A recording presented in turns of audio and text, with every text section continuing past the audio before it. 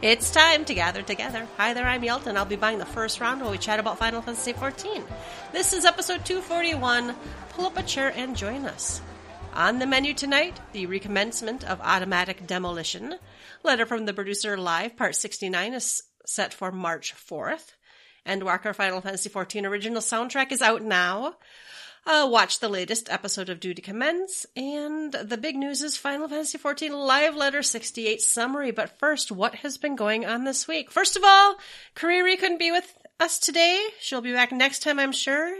Real life occasionally rears its ugly head. So I'm going to go to Ruby. How are you doing? Hey, what's up, Yelta?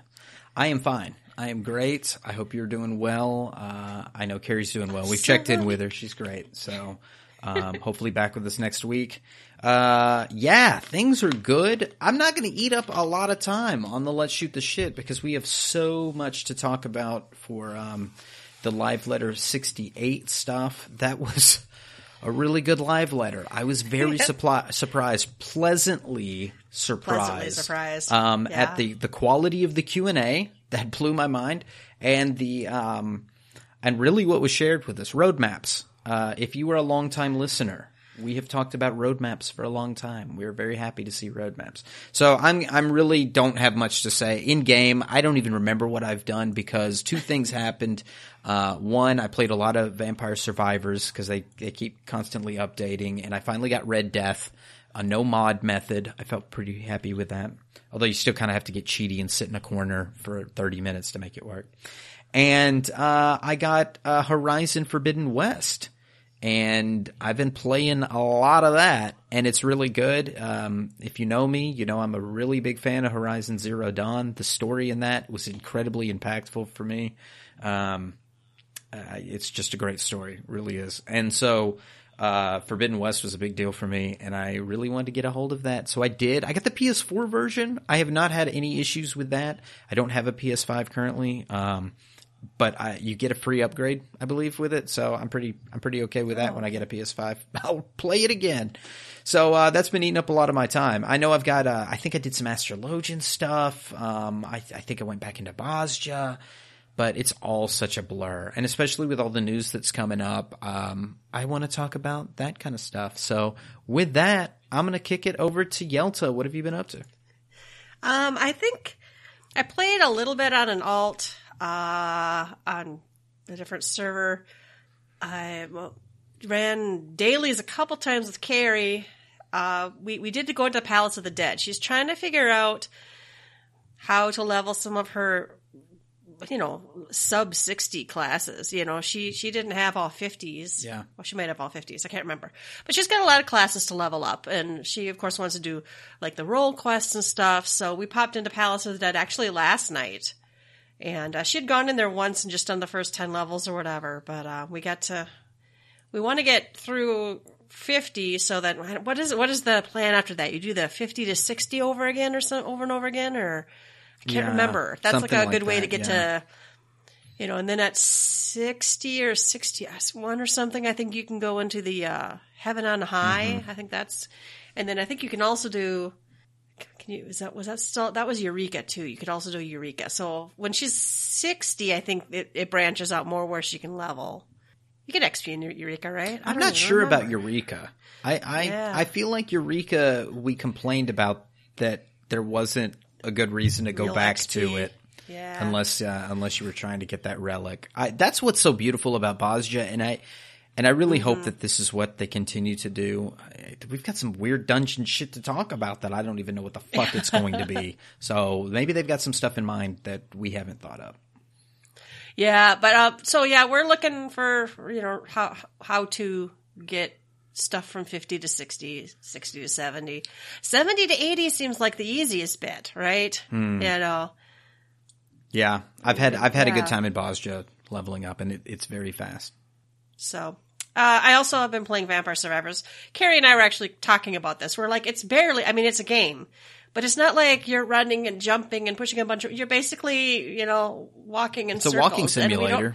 We don't know why is it so fun? Why is it so addicting? Why is it like, I'm like, oh, she was so happy the other day because she finally got her first 30 minutes. Yeah. it takes a while. She's like, I don't understand how you can get a half an hour. And I'm like, I didn't either. You have to keep buying ability, buying your skills or whatever they're called. Mm-hmm.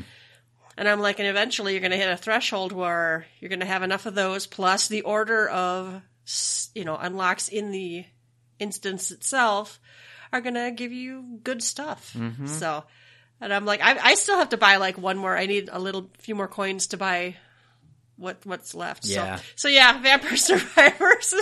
It's like crack. A lot of Dead by Daylight.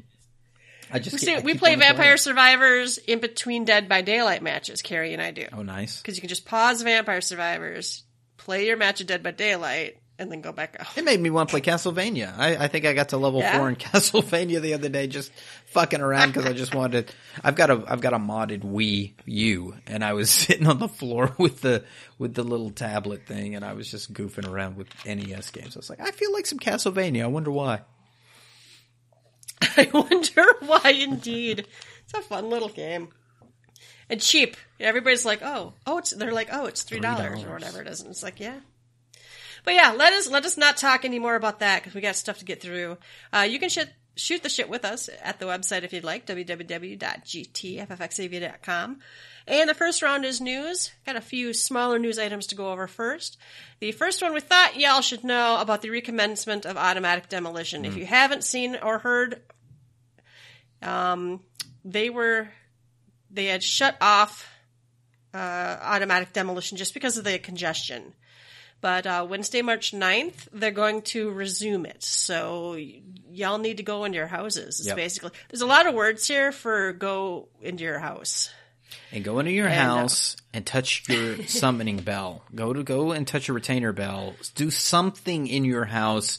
People say this all the time, and I'm not going to say one way or the other, but it has been claimed that if you don't do something in the house, sometimes it doesn't count that your timer gets reset. So you need to do something. So somebody will probably go, oh, you don't. Well, for most people, you don't. But there's always that one Reddit post that says, I didn't check the bell or I didn't touch anything. I just walked in and walked back out. And they still demolished my house. So don't let yourself be the one. Just go ring the bell or something. Well, and you can, they've shown us here on the screen how to confirm the time until auto demolition. It's in the housing, the estate tab it's the estate tab of the timers window. So, if you go in your house, now they say entering the house, but you should be able to tell then if your timer I guess make sure that the clock resets, right? Yeah, go in their house, go in your free company house. Go in your private house, and you don't have to worry about apartments. They don't get demolished. So yeah, this is this is the housing shit. This is what you go through when you have a house. You're basically chained to this game. And I know most people go, I can't even fucking get a house. But Yoshida will tell you all day long, you can spend months away from our game and come back and enjoy yourself, unless you own a home. And you need to be back every 44 days or 30. What is it for players who have not entered their states for 30 days? The status comes up, and then I think it's 45 days for it to be gone. So yeah, if you were a homeowner in Final Fantasy 14, you do have to log in. You do. The housing has always been fucked in this game, and I don't think you or I have ever defended the house. I mean, it sucks. It sucks. It sucks for free companies. It sucks. And the changes they're making, well, I think we have some stuff to talk about that soon too. But go home. All right, letter from the producer live, part 69. That's on March 4th. That's coming up quickly. This is the one that's going to be about 6.1. There are some people who seem to think this previous letter from the producer was supposed to be 6.1 content, and no, that's this letter. So Friday, March 4th at 3 a.m. PST, and they're going to have presentation slides with English and Japanese, but the audio is going to be Japanese only, so that sucks. Give us some translations, guys. Mm-hmm. But it's patch 6.1 part 1, which means there's probably going to be a part 2, huh? Mm-hmm. And then miscellaneous updates. So pretty quick on the tail of the most recent live letter. Yeah. Yep. Because that was the 18th. It was 2 weeks. And the fact that we would have a part 2, I guess that fits in with the new patch cycle that we'll talk about that was revealed in the live letter. But that's not a lot of time before what we expect 6.1 to be. So cool. And this is more of a reminder, but Endwalker's Final Fantasy XIV original soundtrack is out now. It is available. And it's got a bonus item and some bonus tracks, and I don't know when they're shipping actually. Let's see, because I don't have mine yet. Mm-hmm. I don't know when they're supposed to come. It's good music, but y'all. It is out.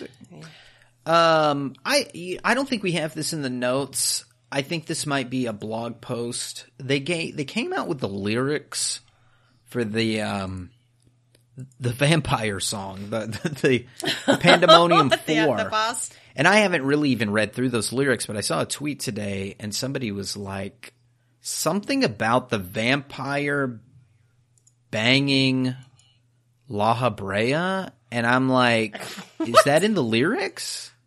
I don't know. I have to go back and look. I don't understand. I don't get it. There's just a lot of people that want to bang Final Fantasy XIV characters, and it spills over. I think. I see. But it's just they're all thirsty. I think there's a lot of thirst, but I don't know. Maybe it can be inferred. Who knows? It may be the lore we've all been looking for. Banging vampires. Yeah. Why not?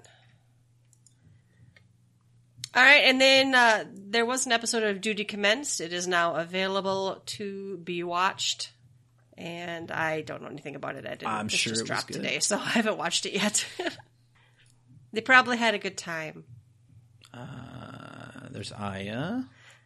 There's some artwork. Looks like they did Pandemonium. Yeah.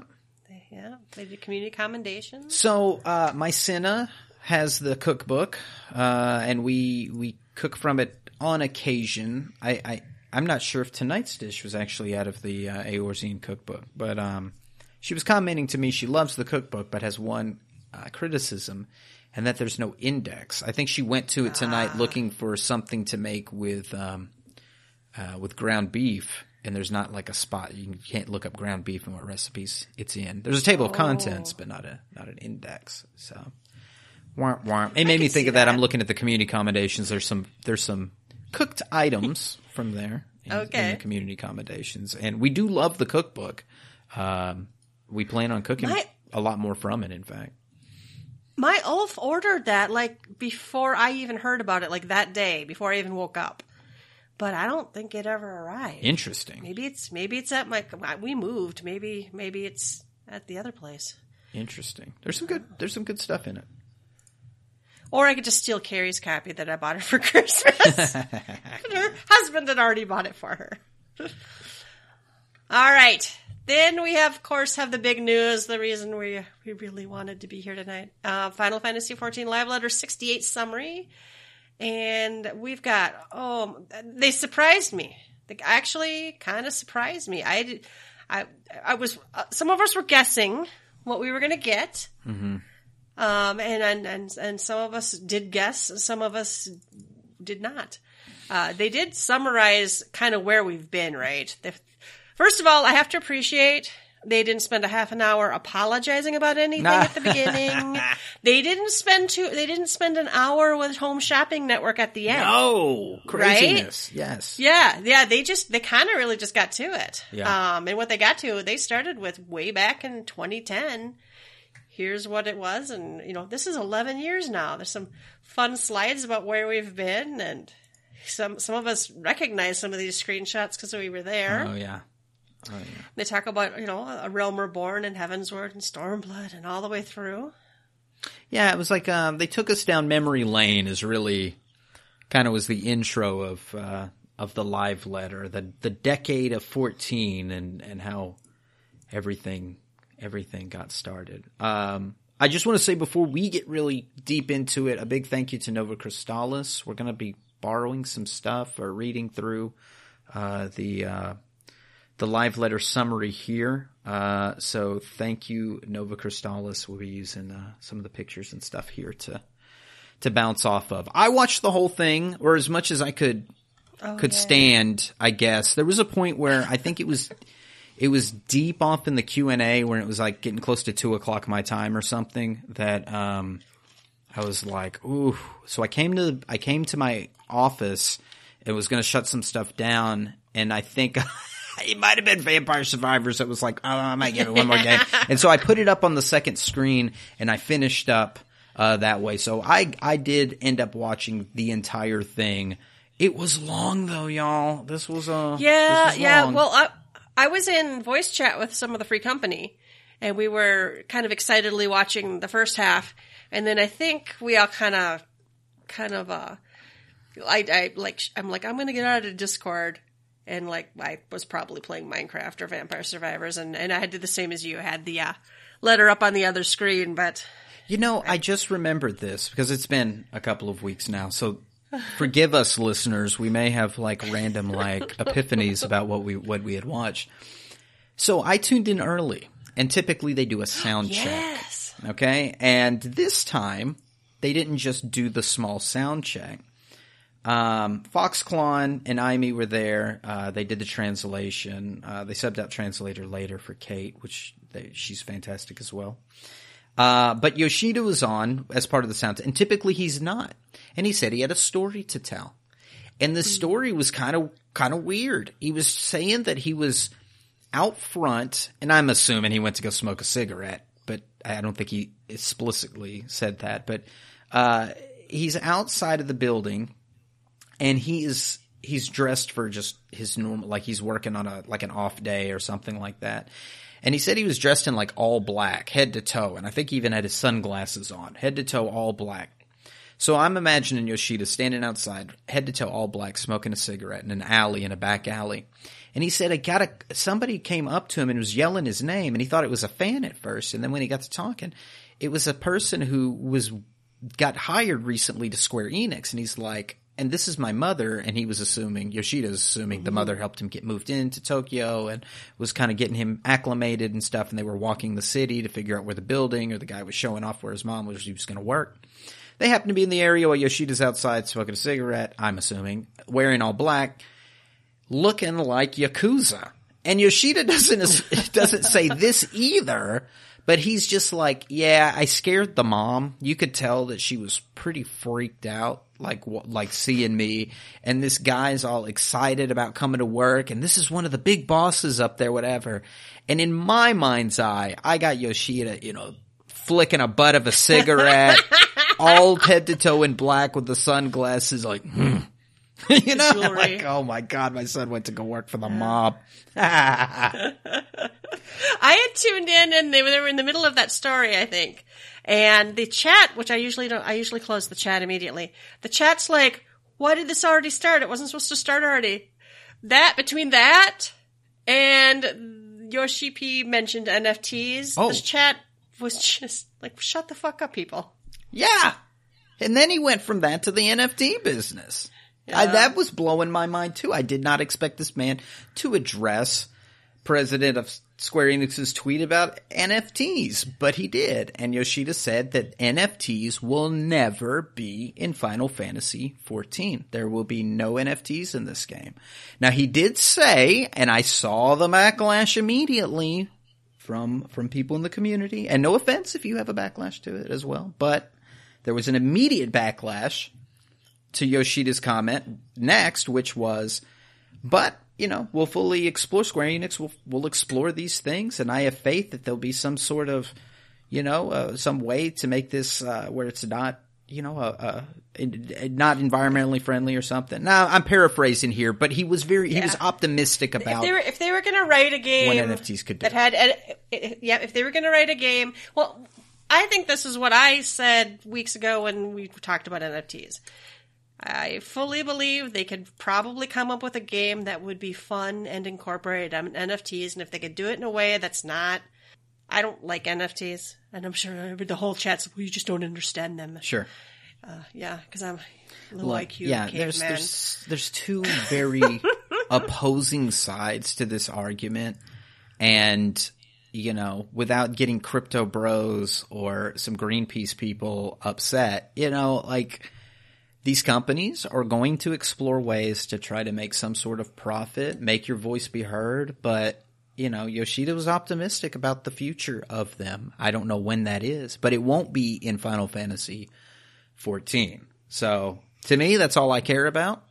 Yeah, it's good. It was good enough for now. You know? The chat couldn't let it go. No, for a little bit. But, you know, then we got into some real news and people moved on and moved past. So that was just the opening, and then they kind of closed up and they came back with the real shit, and that's where they came in with a decade of Final Fantasy 14, taking us right back to where we were. So yeah, we've been on this journey, and it was fun to see the journey again, to see all the little nuts and bolts here. But here we are at Endwalker. So I'm excited about I the remember future. that screenshot. Do you remember that screenshot? That's like the second one in on the first slide. Oh, That babe, I got it October saved. 14th. Yeah, I Do got you? it saved. I have that screenshot too. I still have that screenshot. So the one somewhere. Yoshida's describing is it's a screenshot of a battle, what we assumed a battle would look like in 14. This was like a pre-rendered, an artist renditioning of what the battle, and a lot of it was good. A lot of it was correct. A lot of it did not end up that way, but it had that cool sci-fi look. And I remember looking at that thing back in the day going like,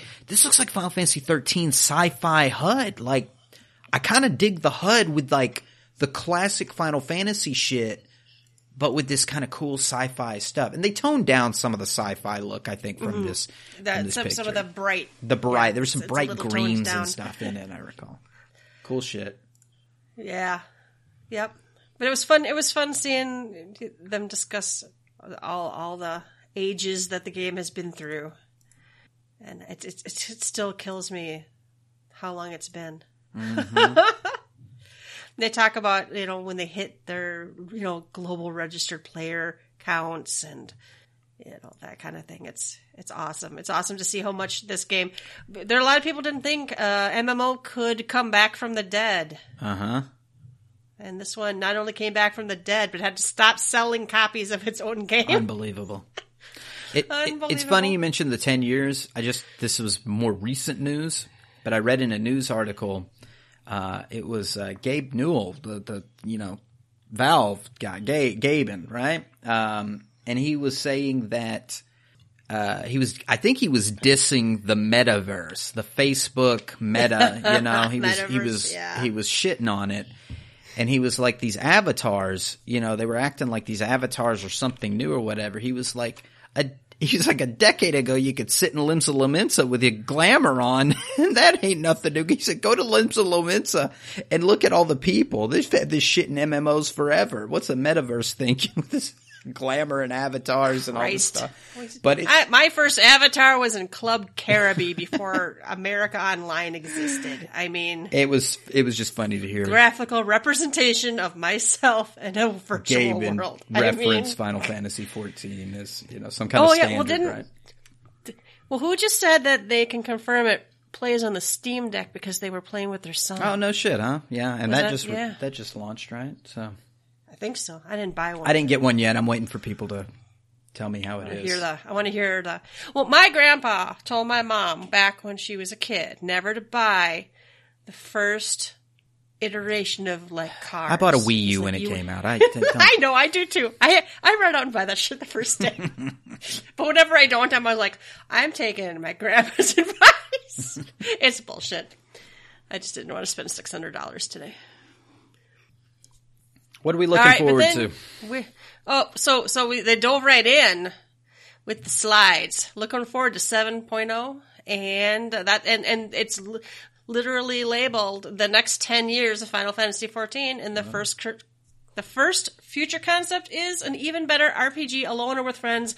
I saw this coming. You know me. I'm the one who, I'm just like, oh, good. You know, all I need in my MMO is more ways not to play with other people. But this is one of those things. It's obviously the direction they've decided to go with this game. Babe, this is what I don't get, man. Like, we have seen this on the wall. The writing has been on the wall. God himself, Yoshida, wrote this with his hand on the fucking wall and said, pretend the other people are NPCs. He said, look, we've been prognosticating for a long, long time that this game was going to turn into a single-player MMO in the sense that, and I know this because I'm an 11 player, and a lot of 11 players will go, I wish I could have done that shit. You know, there was so much hard shit in 11 that you wanted to get the story done, but man, it was what a clusterfuck to get all that story done.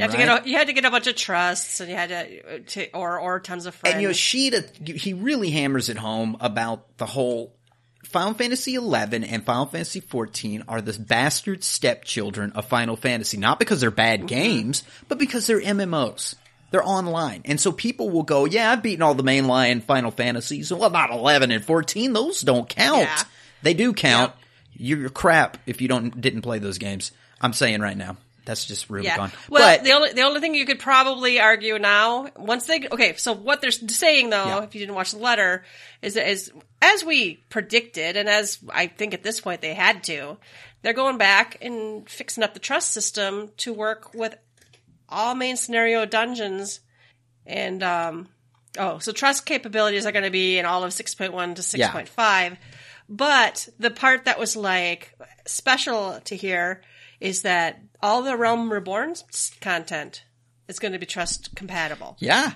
Yeah. And that's exactly the soul that Yoshida's wanting. Now, yeah, that's what he's going for. I honestly was more surprised to hear that 6.1 through 6.5 was going to have trust than I was the old stuff, and I'll tell you why. Because I really think that they want to make 1.0 through 6.0 an encapsulated story. I mean, we kind of know that now, right? An encapsulated story that when you beat 6.0, you can have that nice warm fuzzy feeling that I beat Final Fantasy XIV. I have played through and I have defeated the game, the main story of Final Fantasy XIV.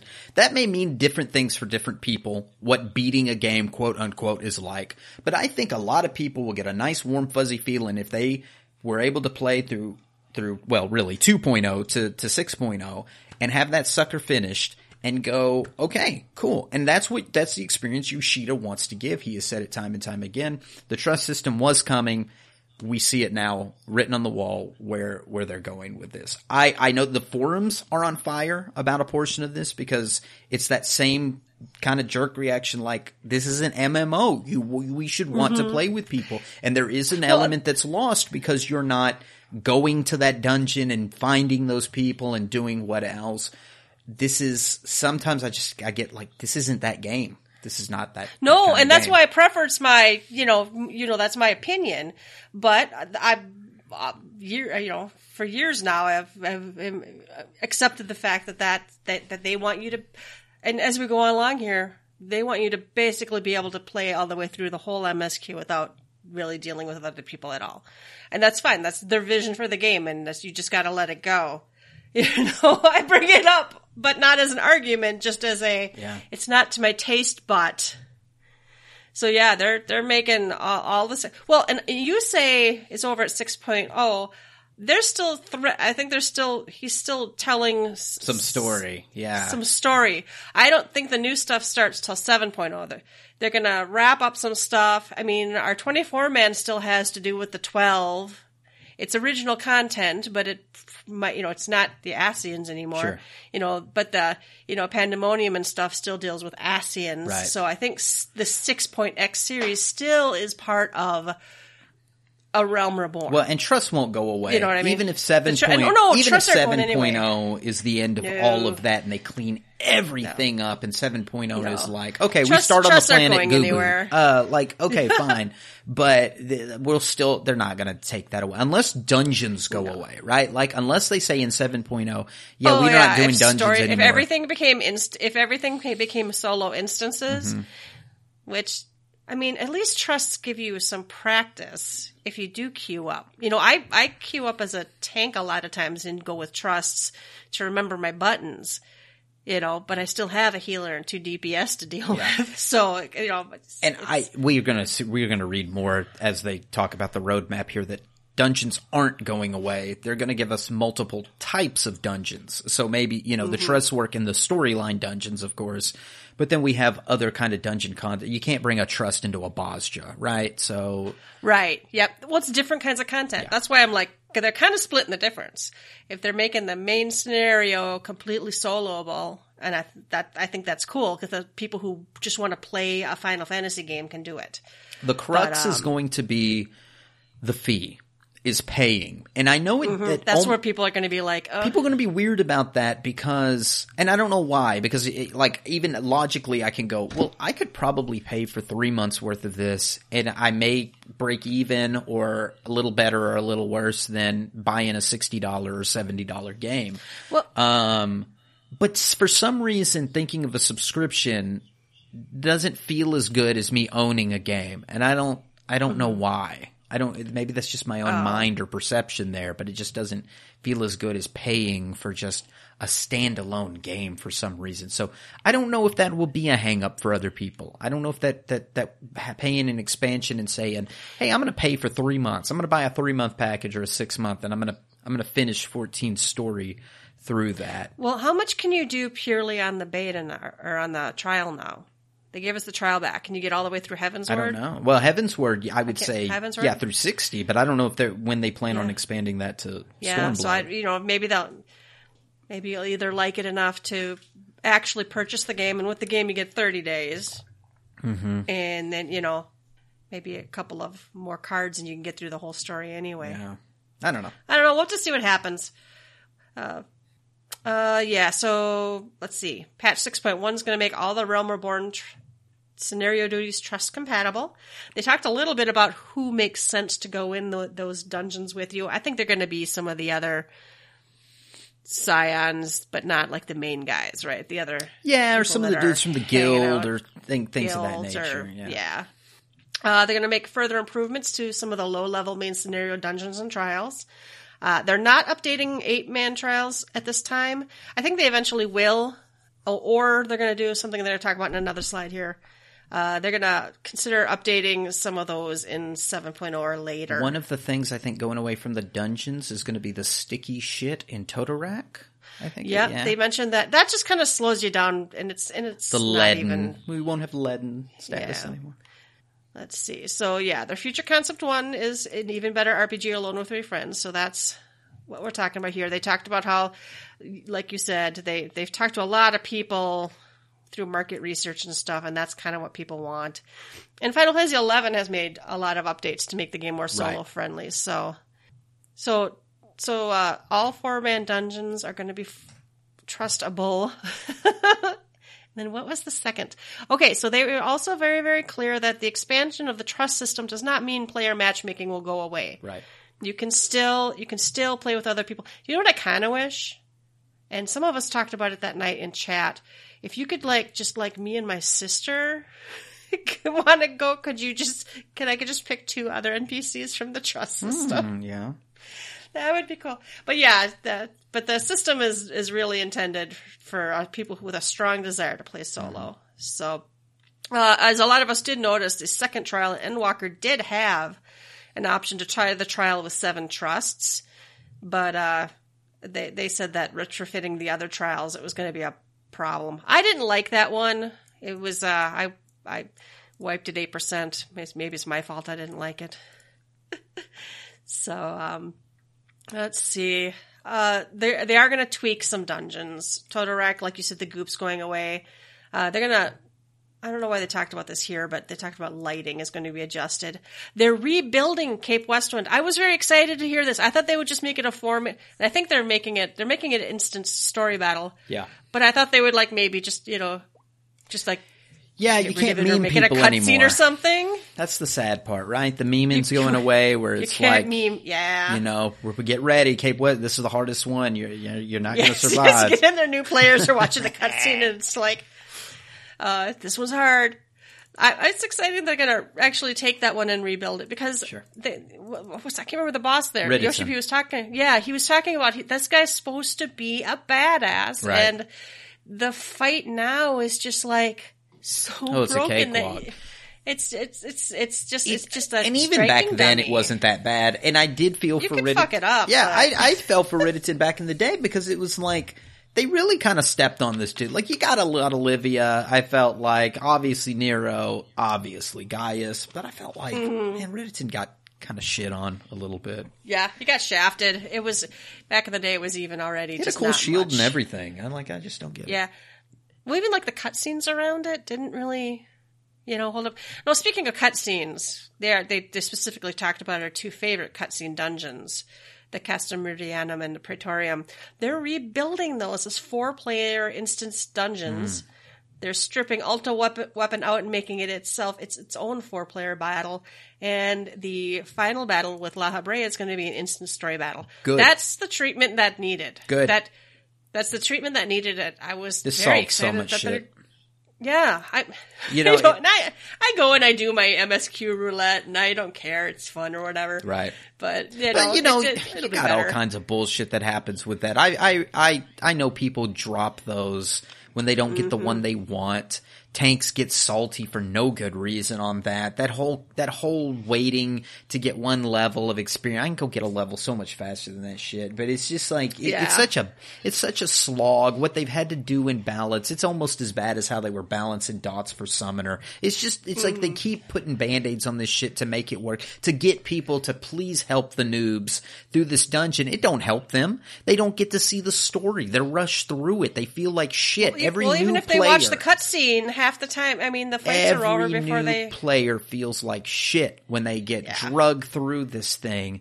To rebuild it removes the salty, dumbass people who want the experience but don't want to deal with new. Can we have no cutscenes if there's no noobs in this thing? Fuck you. The whole point of this was so you would help people along, not get your XP. It's done. It's over. Your roulette is gone. Thank God.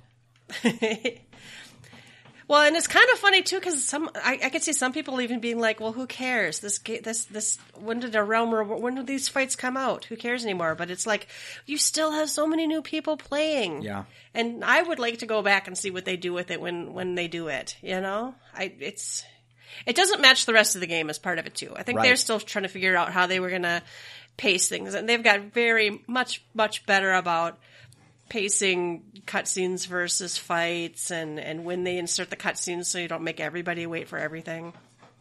All right, and the next one took me a little bit by surprise, but a happy surprise. They're doing a graphics update. Some people had guessed that they were wishing they would do this soon. But yeah, in 7.0 we're getting a graphics update, and development and preparations ongoing. They're aiming for a screen-wide aesthetic appeal suited to a multiplayer environment. They're making animation and lighting system updates. Now, they were very, very clear. This is not going to be bleeding edge graphics of, standalone titles. This is an MMO and it has to run on various consoles, various PC specs. It's not going to be, it has to be widely available for lots of people to play. PS4 limitations. That did come up in free company chat that day. They are also, though, going to be bumping the minimum operating specs. So we will some of us might eventually have to upgrade here. Mm-hmm. So let's see. The game's been in operation for 11 years, so it is going to take a long time to convert everything. Some of this stuff is going to be in batches. Right. And I was pretty impressed. Pretty much the next bit was very, very visual. That they talked about. They showed some of the different races, how they're going to look. This was the troll part. Okay. They trolled us first. They showed us a picture of a Hur, and they kept that picture of the Hur up for a minute, and they were like, "Here's here's a picture," and they didn't even say anything, and it was so grossly over the top. Like you could see zits and you could see crevices. God, I forgot. Yes, where you could see every shit pore in his face and in his teeth. It almost was. Yes. It's like, I looked at it. I was like, oh. I was like, are you kidding me? I was like, this doesn't actually look that great. That. They were like, we ain't doing this. I'm like, wow, thanks for trolling us. It was kind of funny. It was pretty funny. All of these look really good. I like that, especially like around the eyes. A lot of it's around the eyes. The Lala's eyes are so pretty. Well, they said they weren't sure what to do about the Lalas because did they want to, make their, because they kind of have a flawless porcelain look. Should they give them, pock marks? Should they give them imperfections of the skin or whatever? Mm-hmm. But they just really just made the eyes deep and cool looking. Yeah. The roe looks really good. Yeah, you can see, texture in his skin. The Mikote's, the eyes. Her stripes are, they pointed out that her stripes, I think the lips look better too. Yeah. Well, a lot of this might be, a lot of it looks like shadows. Sure. Some of it's the shadows. Texture. Color in the lips look more alive. There's more shading in the eye sockets. But for me, it's the eyes. There is a light. You can see the light in eyes. It's not just a glare that's in the corner like a cartoon character.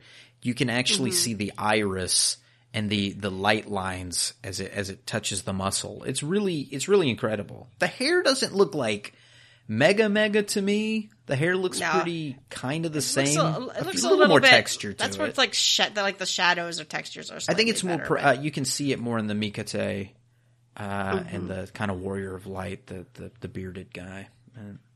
Very cool. Yeah, I need a new graphics card. I bought a new RAM, but I'm gonna need a new graphics card soon. Hey, crypto bros, give up. Give up. Give us a I need a graphics card. I can't even order one I want. They did mention the team's still in the early stages of testing, and these are just all the samples they have so far. And perhaps the next update will be at Fan Festival. The primary features are higher res texture for hair, skin, gear, improved material qualities of the skin metal fabric, better lighting and shadow effects, especially for player shadows. But overall, they're gonna the appearance of the players are going to be altered as little as possible. Yeah. So, yeah. There's a lot of gear in the game, so they're not going to. It's going to be a slow. It's kind of be a slow piecemeal. It sounds like they're going to roll stuff out. It's not like we're going to get one patch and we're logging in one day and every piece is adjusted. So they are reviewing certain glamours that are favored by players though. And all the NPCs won't get done, but they did mention that some of the NPCs are going to get their graphical updates because it's basically a character model. So they talked about clipping. They're not going to fix the clipping. They need a new physics engine for that. And that would just not work at this point. The lighting screenshots, I don't even know if I can do them justice. Go find the slides. Mm-hmm. But just out of 1 month of testing, they've got like the current map visuals and additional lighting points and the improved shadows with Titania. Some people didn't like that, but Yoshi P's they did say that they pumped up the red in this so you could see it. That's right. They wanted an extreme example. They're like, it's not really going to look like that, but they were just showing what it looked like. They did say like something around like whatever the feel of that area is, they would still maintain that feel. So if it's got this kind of glowy green look, it's still going to maintain the original kind of glowy green aesthetic. It's just going to have better lighting. Yeah, the red is just dialed up on that one. Yeah. It did look weird to me too, though. I was like, yeah, it was red. It was a little extreme, but it's just cool. Then they talked about the next example with the metallic surfaces like gold and stuff. So gold does look shitty, like especially like 2.0 stuff. Gold looks shitty in A Realm Reborn stuff. Like some of the color of gold and the shine and some of those things just did not look good in the old stuff. Yeah, and you can really see the detail. Some people in chat were saying they didn't even notice that there were gold coins falling down, but now with the new lighting, you can see the gold coins are falling down. I was also very impressed with the next one, that they're going to now be able to place a greater density of objects. So this is just this screenshot. They've added, more barrels and more sacks and more. The steps are uneven. That they've added the steps are made of something else now, and there's a ramp. So yeah, when people they added some complain grass around there, that there's not enough stuff in zones, like, I love the Realm Reborn zones because they cram so much in one little spot, so maybe they'll be able to cram more stuff in these little nooks. Yeah, some little bit nicer details. I like our worlds to look lived in. The next one, I gotta stop on this next one. I gotta stop on this next one because for about a decade, we've had an off and on listener, a guy out of the UK, and I'm not going to say his name right now, but there's a guy out of the UK that I have argued with incessantly over the grass in this game. This guy would always bring up how the grass looks in 14 and how shitty the grass looks in this game, and it was a measure of how shitty this game was. And lo and behold, a decade later, Yoshida has rolled out the green carpet. We finally have good-looking grass in Final Fantasy XIV. I can't believe it. Yeah, it looks. I don't judge a game based on its grass, but which is kind of what I was saying that night when we were in Free Company chat. I'm like, I don't really care if the grass is ugly in most games. In fact, a lot of games I'll like turn the grass off or whatever if I can, but it does bother me sometimes how square and pixelated some of the grass and shrubs and flowers just look flat. And this screenshot, it looks really nice. These fat blades of grass. Yeah, they don't look like, some wheat or something. Yeah, whatever the shit, the pixelated zigzaggy shit they had before. This actually looks good. No, I think it looks really nice. So they talk about additional lighting points is going to improve the visual depth, quality, immersion, and high-res shadows are going to have some increased movement and decreased flickering effects. I actually get some of that flickering effects. Sometimes in games I turn shadows off if I can because the flickering gives me a migraine. They were talking about on the moon, they wanted the lighting to exude that it was being emanated from a distant source, but there were areas where the shadows would flicker and stuff, so they're hoping that this update will make them look crisper. And they're still testing ambient occlusion and fog effects, but the samples aren't ready yet. And these features will affect the overall performance of the game, so they want to proceed carefully. So yeah, you don't want that flower pot problem from 1.0. And then we saw something, guys, that we haven't seen in a long time, at least not in this. Cue the Titanic gif. It's been 78 years or whatever the fuck she said. Yes, I don't think I ever saw Titanic. They drowned. Sorry. The boat sinks. 6.1 series roadmap. Well, we've had roadmaps for current series, I guess, before. So, let's see. 6.1 is planned for April. We are getting Hildebrand back in the somehow further Hildebrand adventures in 6.1 through 6.5. We're getting a new side quest, Tataru's Grand Endeavor. That's patch 6.1 through 6. So these are like they seem to be rolling out stuff, smaller bits over multiple patches. Seems to be, I don't know, it seems to feel like that a little bit. So that's cool. We're getting something. Oh no, we knew about Crystalline Conflict. Oh, I skipped one. 6.1's getting Myths of the Realm. That's our 24-man alliance. I can't wait for that. Me too, honestly. I hope it's good because I find Pandemonium so far kind of ho-hum. I just want to see I want to see them big titties on Nofika. The big titties. That's all I want. It's all about the boobs. And then we're getting the PvP, Crystalline Conflict, which they've showed us some stuff about that before already. They talked about it. The Akasodara, is that how you say it? It's tribe quests and dailies will be added. They were talking about beast tribes, and yeah, I've noticed they've started calling them, even in game, tribes. There's nothing wrong with the word tribes. They're trying to differentiate, pull the word beast out of there, which I've noticed them doing in-game, honestly. We're getting Dragon Song's Reprise Ultimate, and the Unreal Trial will be Ultima's Bane. And Dragon Song's Reprise Ultimate, Yoshida says it will be released in 6.11. He says it's very challenging, and they want you to enjoy the main story quest first before having to worry about Ultimate. Which kind of nice that they... So I know some people hate it, but like, I don't even do Ultimate, but I know when I used to do Savage, it was always like, man, I don't want to have to do all my stuff fast. It's been a while since they did that to us.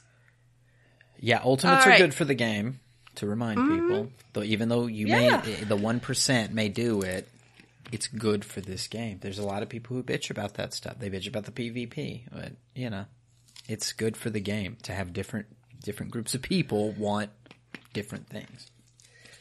Well, a lot of people talk about Ultimates.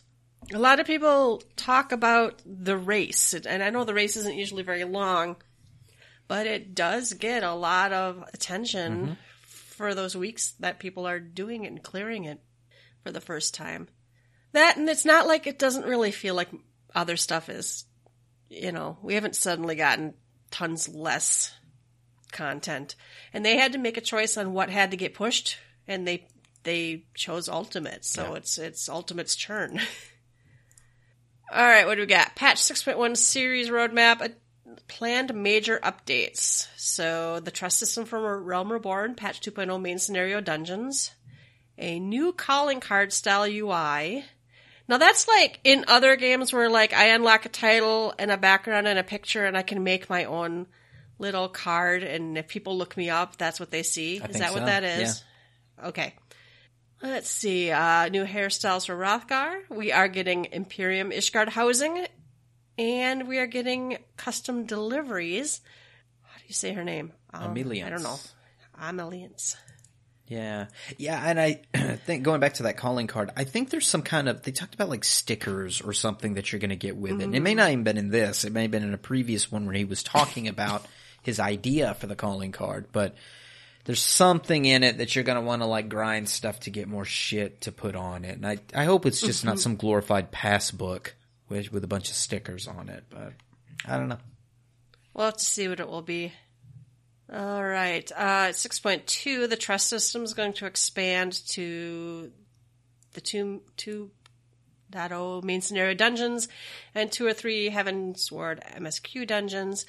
It says new weapon enhancements will be added. It seems early for a relic, but are they going to do some other weapon upgrade-y thing, or are we getting our relic early? I don't. Stay tuned, I guess. Now, this next one I'm very interested in. A new Criterion dungeon mode with variable difficulty will be added. That's what made my ears perk up. Because it's like, what does that mean? And somewhere in something... Oh, here it is. It's a couple down. The Criterion dungeon is a dungeon with variable difficulty for 1 to 4 players. The difficulty will scale on the number of players, and its content where players can challenge themselves. It's coming along nicely, and checks are being performed, and new info will be available towards 6.2. So, yeah, that was interesting. I really liked what the sound of that is, and they're not even telling us much, but it differentiates these dungeons from storyline dungeons. And of course, a lot of us were like, oh, is this what they're calling the deep dungeon now? I don't think so. Deep dungeon is a whole other thing. In 6.3, Trust will be expanded to the MSQ. The 3rd deep dungeon will be implemented.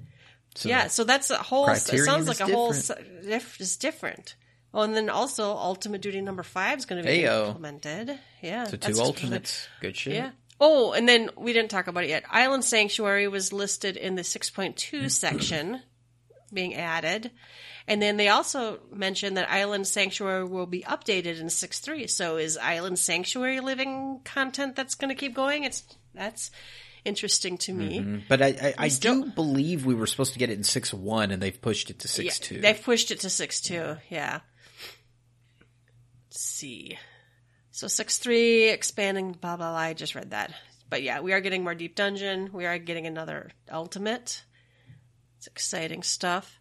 In 6.4 and 6.5, they're going to add Trust to all Stormblood MSQ dungeons. We're getting Criterion Dungeons number 2 and number 3. So those are not just a one-time thing. Those sounds like they're going to keep rolling those out. Separate dungeons too. Yeah.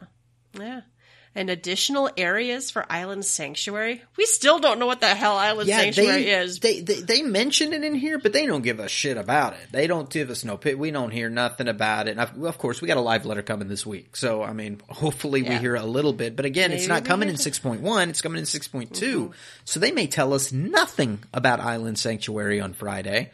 And, that would actually be okay because it's not 6.1 content. It's not 6.1. Yeah, well, because that's my other pet peeve I have is when they talk in 6.1 about stuff that's coming later, and it's like, please cover the stuff that's already in here first. Let's see. Then another tier of Pandemonium, more Myths of the Realm, more Fox Hollows, other trials, and more. So they're churning out content. Sure. Blue Mage is getting an update, but they're not quite sure yet. So people were in the chat. People were, in fact, I kept the chat open this whole time. I thought the chat was actually pretty pleasant for once in the Twitch chat. Whatever. But they were clamoring for Blue Mage. Before they got to this part, people were like, what about Blue? What about Blue? And I'm glad they made mention of it. All right, more plans for this 6X series will be announced. The roadmap doesn't include everything just yet.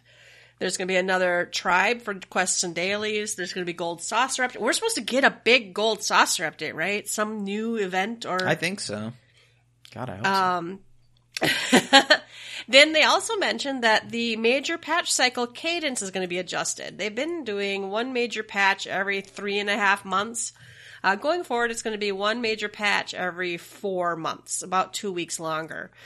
Some of that is to let the team actually take some time off for resting and shit, and 1 week really to kind of do fine-tuning for each implementation. Mm-hmm. So, and the whole chat was like, fair. Because yeah, it makes sense. No, I didn't hear anybody crying that they're gonna shift out, the patch cycle by a couple weeks. Right. Especially if we're getting all this other new kinds of stuff every patch or every other patch. Yeah. All right, so that slide was just saying that. Okay. Yoshida says, looking at the past years and the schedule they've kept, they want the team to take necessary breaks. They've been pushing too hard sometimes. They also gave us a Heavensward versus Shadowbringers little chart here discussing how much volume. They probably keep hearing us talk about, well, we're actually getting less as compared to Heavensward or whatever. But, they talk about like how many quests in patch 3.3 versus 5.3, 60 versus 80, 9 types of content, 10 types of content in the 5.0 series, 11 jobs it was, now it's 18. There were 17 bosses, now there's 23.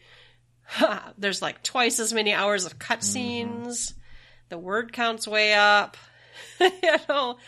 Tasks for the UI team is almost double. Items in the game, okay, but they add a lot of dumb items to the game. And they're counting all the tokens they keep making for us. But no, there's a lot of items in the game. There's 2 new races to equip with gear. Yeah. Yeah. There's actually they do give us a lot. There's a lot. Yeah. So thanks to the monthly subscription, they've been able to hire additional staff. But I know from where I work, you don't just hire a new programmer or designer and they're up to 100% production. There's a lot of training involved and stuff. Okay. Data center travel is planned for 6.18. Okay. So all that stuff's exciting.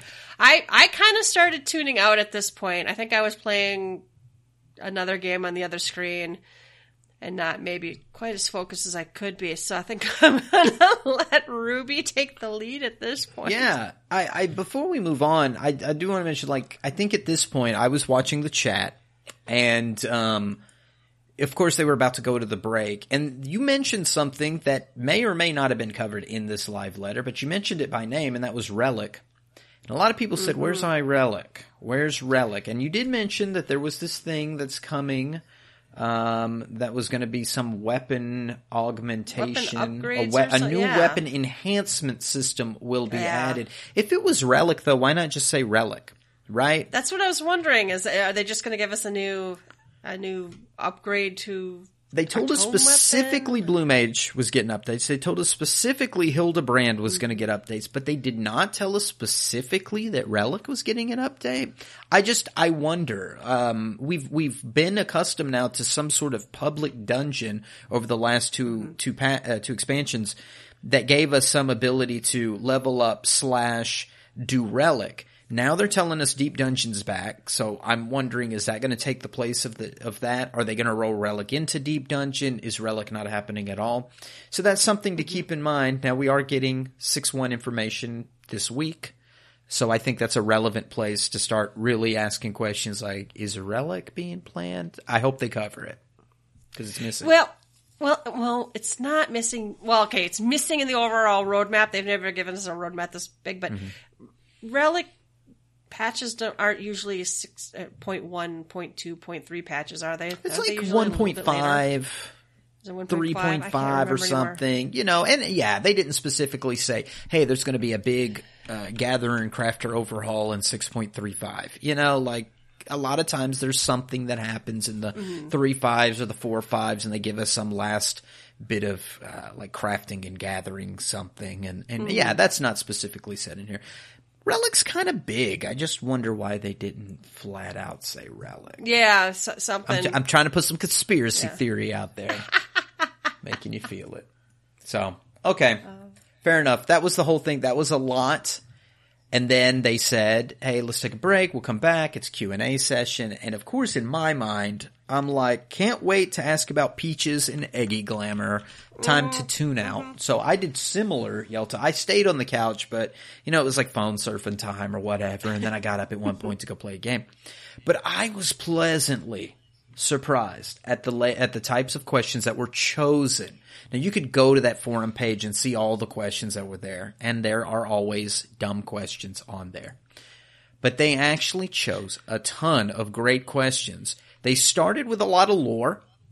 I recall in the chat reading people going, why are they answering so much lore? And of course they got backlash like, duh, they're answering, Q&A for the storyline of Endwalker. But it wasn't like a question after that. Yoshida goes, yeah, okay, let's start answering some technical stuff now. And then they went into some other stuff. So, we're gonna read through these and, share stuff. This is Spoilerville. I mean, for God's sake, if you're listening to this episode now and you have not completed Endwalker. The boat sinks. Yeah, okay. Get spoiled. All right. So, what was Azem up to during the final days? How did they part with Emmett? Will there be more Azem in the future? Yoshida says it's a secret. They have an idea, but we don't know if we'll have a chance to talk about that in the future. You are the warrior of light. What would you have done? I've never thought about this, Yelta, honestly. I've never thought about what, like, our Azem was up to. I never did figure we would get any lore about us as what we were in the ancient times. It's us. It's whatever we would be, but that's just my headcanon, so. Apparently that's Yoshida's as well. I have wondered, though, especially when we were in Elpis. I'm like, well, we have a former Azem. I'm like, well, what's the current one up to? And do we get to meet them? And what are they, I don't know how far away those events were from actually Cataclysm times, Yeah. It's Back to the Future rules, I think. If you see yourself, it's bad, so you can't go meet yourself in the past. It wouldn't work. We'll go with Doc Brown rules on that. All right, next. Why did Xenos appear in the final days? Why was he a Reaper? Varys is his father, is the answer. His grandpa is soulless. He's a direct descendant of Emmett Selk. Okay, apparently Emmett Selk's sperm exists. Passed down through DNA, dormant for a generation, but reappeared. Read the Tales from the Shadows. There's a hint. It's a secret why Xenos became a Reaper. Not that they haven't thought about it. They just can't say. So yeah, Ascian sperm, I guess, somehow carries the some potent shit. Some knowledge. I do remember. He also has like a fake echo too, right? So you could have picked something up. Yeah, I do remember the Tales from the Shadow. I do remember from that story how soulless was. Emmett really actually felt for his son before he died. And Xenos, I guess, it's the great grandchild, right? Great. So, yeah, he felt for the son that had passed what's his name? Varys's dad, I think. So there was some kind of emotion there, but then Emmett quickly snuffed that out, cause he had a bigger duty to do. And, yeah, there's something to that, so. How did the unsundered Ascians avoid being sundered? The answer, Emmett implied Vanat let him live on purpose. She left a tiny flaw in her sundering, a way for Emmett to wiggle through. It was her intention. That's interesting. When Hydaelyn sundered the world, it was the limit of her power. She couldn't guarantee Emmett would live. It was a gamble. During the Sundering, Emmett was La Habrea and the Elidibus of the time. I don't know, that doesn't make sense. And escaped into the rift without being sundered. During the Sundering, Emmett, La Brea, and the Elidibus of the time escaped into the rift without being sundered. That makes sense. In short, the unsundered Ascians worked together to escape the Sundering. So there was an opening and those three got out. Yeah. So, that's another one of those kind of like deep-seated, did Venat know? Did she not know? Why did she do this? I'm of the camp, and I'll stay firmly in the camp that Venat would have done what she did anyway throughout all of it. But I think she also knew that the only people that would be smart enough to figure this shit out might have been them. I don't think she figured that they were going to go on maybe the hell-bent shit of trying to make all the planets merge, the worlds merge together and bring all that shit back. But she must have had some inkling of faith that Emmett Selk was going to do something right in the end. That's all I can come up with. All right. Are there unsundered Ascians still around? Are there sundered? Are there sundered Ascians still around? What about Gaius's masks? It's a good question. They think they're still around. Where are they? They can't say. Gaius's masks belong to Ultima and Dudalafon.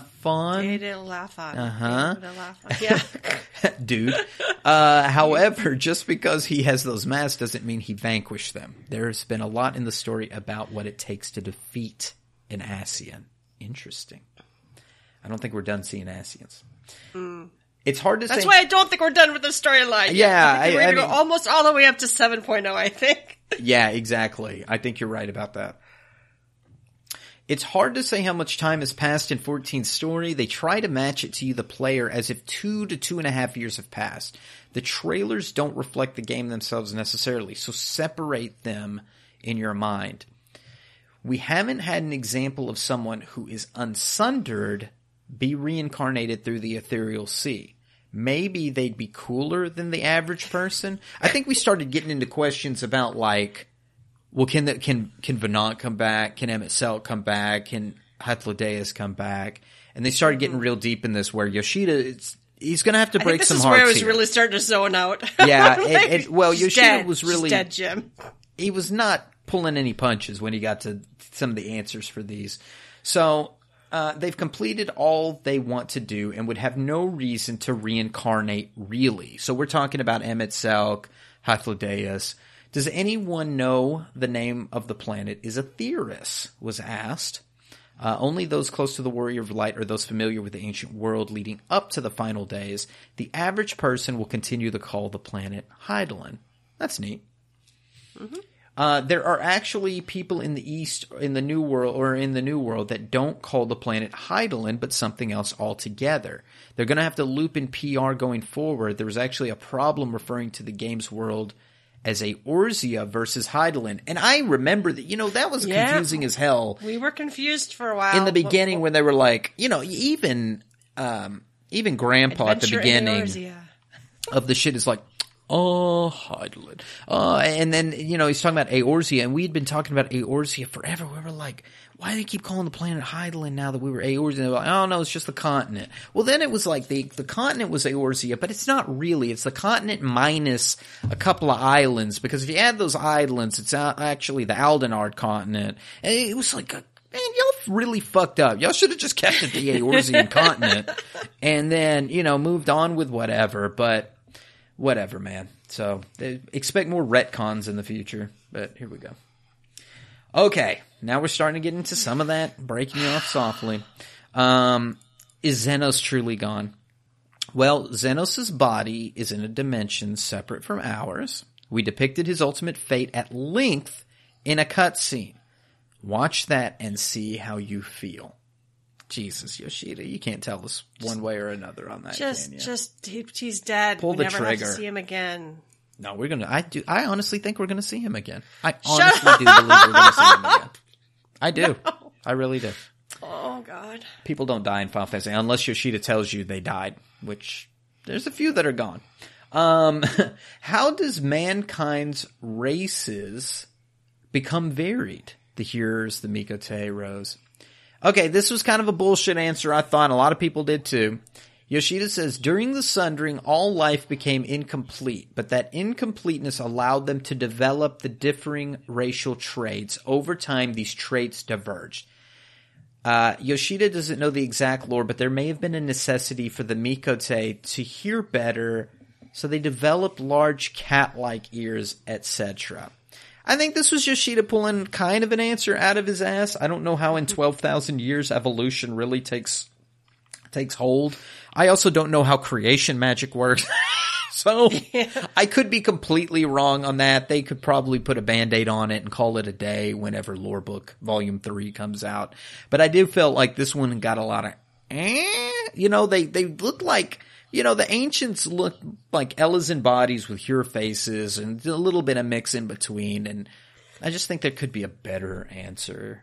They copied the 11 races to seduce us over. That's the answer, guys. Just don't worry about it. Basically.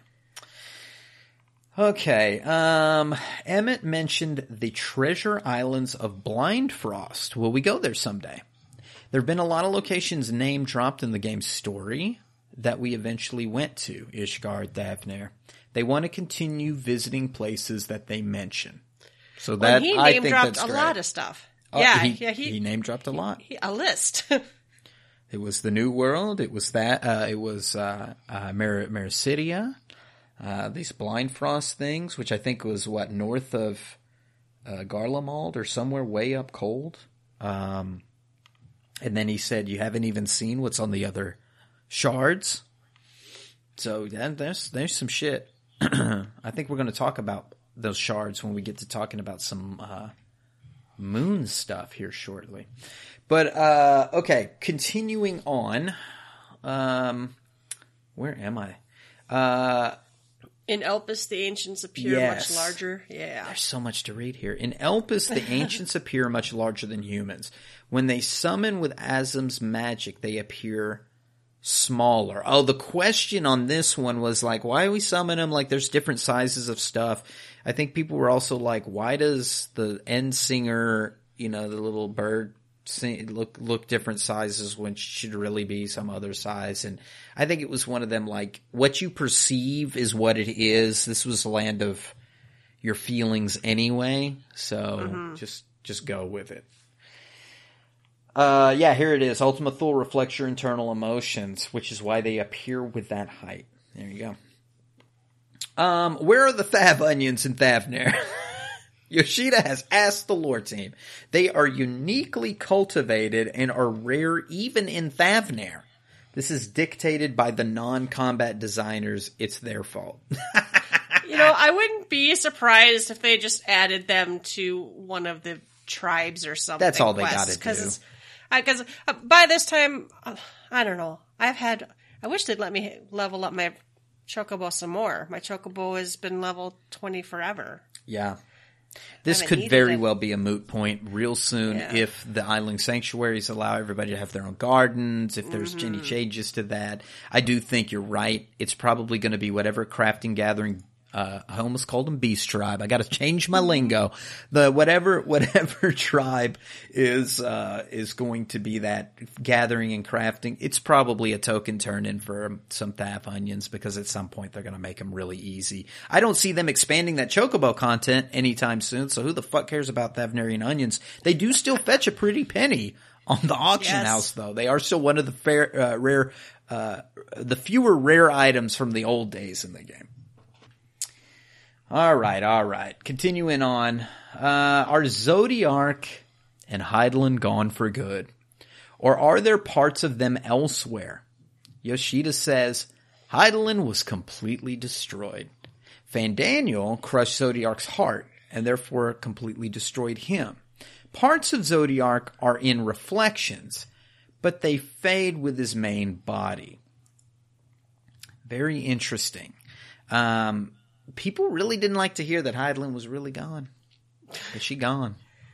The whole point was we had to defeat her and we had the rest of her power to go finish our quest. Yeah. I mean, or Xenos gobbled the rest of whatever power was left. But did people not play this story? Wasn't the point of the story, or one of the points, was that it's okay to die when your duty is done? Mm-hmm. Once you have felt fulfilled, it is okay to let go. That was what Hydaelyn was trying to prove here, that her deed was done. Venat was not done yet, right? She knew she still had something to do.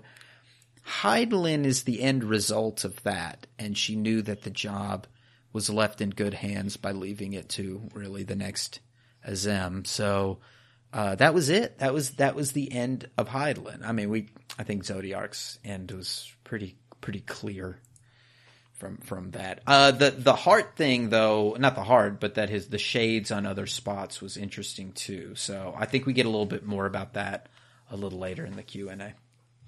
Okay. Why didn't the Warrior of Light create an alternate timeline in Elpis? Yoshida says you can come up with your own theories, but that the timelines would play out the same no matter what.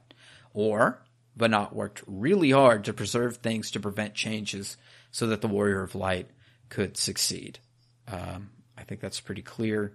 Doesn't matter what you do. Even Elidibus said, you can't change the past. Nothing could be changed. It's a closed loop. Deal with it. Meeting Argos was proof in a way that these timelines would converge in the way that Venat had hoped. Think about this question when you replay Endwalker main scenario in New Game Plus in 6.1. Very good. The Warrior of Light ages, but will other main characters? Will we see Alphinaud and Al as they grow up? It's hard to say. As director-producer, Yoshida says it's fun to think about aging those two up, but he wonders about comments stating, I liked them better before. You can't undo that change. It's a hard choice. I don't know. They've already done some time parallel bullshitty. I could see somebody coming back to the past for some reason. For some I don't know. But I think a lot of people would be ready to hang up any kind of time travel. We're done with time travel. Or give it a break for a while. Mm-hmm. I mean, Or use the manga, which he talks about next. In manga like One Piece, Oda would draw what-if scenarios with aged-up characters. So maybe in that context, they can do something. So, yeah. They got that little schoolboy manga thing that they've got with all the Final Fantasy people mixed up, like they're going to some school. So, do an aged up version of them.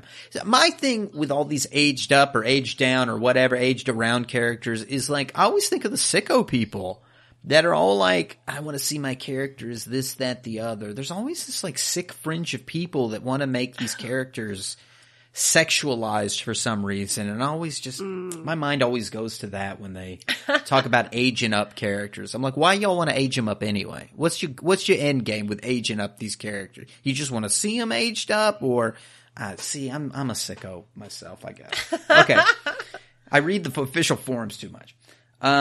Okay, souls are made of ether.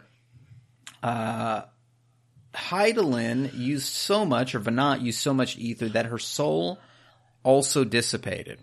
Zodiark could only use ether aside from their souls due to the different type of summoning. So, okay, this was kind of backing and forth in with this stuff about whether Venat and Hydaelyn are gone. Her soul is gone. Zodiark was able to, because his summoning was different, because it was like those different layers of summoning, they was able to pull the ether from the souls. But like Hydaelyn and her merry band or whatever, they only had so much ether. So that's why her summoning was not nearly as powerful as Zodiark, and why she could only do what she could do. It also means why whenever she was gone. Like she used it all up. Hydaelyn expended her very soul to fight the Warrior of Light to prepare them for the final journey to the edge of the universe. All right. What happened to the Blessing of Light? This was a good question. Yeah. They don't think it will disappear, and they don't want it to.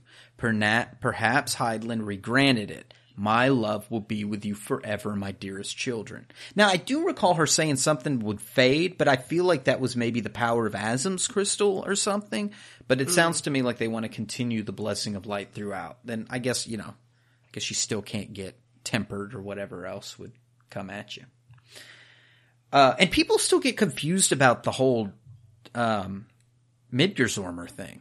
People were like, oh, he destroyed that. It was gone. No, he only turned it off. He blocked it temporarily. Yeah, it was a test. It was a test. He couldn't get rid of it. He only blocked it temporarily. Okay. What exactly are the red seals that appear over the ancient Ascians' faces? It's a limiter. This was a wild answer. It's a limiter to constrain the grand magic the convocation uses. Each sigil defines the seat on the convocation. It ties in with the convocation's duty and obligatory to their society in that role. If you give up the seat, such as Vanat did, you would lose the sigil. Great, but the fact that it's a limiter, is there more?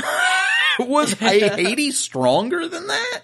It seems hard to believe, but that's an interesting take. Okay. What was hard to wrap up? Yoshida had asked Oda about this. It's not unusual for things to change or disappear as they write the story. That was not true of Endwalker, but things didn't retcon correctly from 1.0, like the Path Companion. Rest in peace, Path Companion. I remember my Path Companion.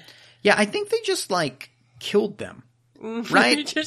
they just did. Yeah, I think gone now. The calamity just killed them. There's a mass grave somewhere full of our Path Companions. Somewhere in Cartano. There's a bunch of dead Path Companions. When you make the world, sometimes you have to ignore inconvenient things. So, however, in most cases, they tried to wrap things up neatly. And I think they did the best they could. I mean, there was stuff about Heart of Sabik. There was stuff about the Horn from the old 1.0 scenario. They tried their best. They have decided the names and true identities of every member of the Convocation of 14. But whether they reveal them depends on where the plot takes them in the future. So we may never know. But I think Yelta's probably right that they're going to pepper us with some Ascian lore as things go, and we'll find out more. Was Vanat sundering the star truly the only way to save it? Yoshida consulted with Ishikawa and says, as Yoshida theorized that the ancients were so dense in aether that they could not control Dynamis, other ancients concluded that Zodiark was the solution to Medion's Song of Oblivion, but Vanat concluded that they could not change as a people and would be their own undoing. I like some of that, but then some of that sounds kind of odd to me because I don't think Vanat told people. Maybe she told her own little band of merry people about what Medion was, but I don't know. That's kind of strange. And then he also continues that in the Dead Ends, the R'hllor boss might have been a similar fate, were the ancients in a different future. So for that reason, she chose to sunder the star and dilute aether so that mankind could control Dynamis and silence the Song of Oblivion.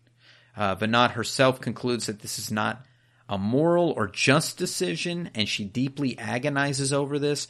People have a lot of feelings about this. So kind of going back to that, this is something I see repeatedly in message boards and discussions. Who was right? Who was wrong? Vanat was wrong. Emet-Selch was wrong. Emet-Selch was the good guy. Da-da-da-da-da-da. And, I mean, this is, you can't really tie this neatly with a bow without, having a little bit of, lean one way or another. But, I personally don't think either one were right, but I also don't think either one were wrong. I think with the limited knowledge that they had, they did what they could do. I think that's why it's easier for me to believe that it's a closed loop, but that Vanat had a cycle that there was no Warrior of Light to tell her what was going on, because she could go back and think, I made a choice that was at least right enough to bring the Warrior of Light before me, then it must have been at least the right choice to continue.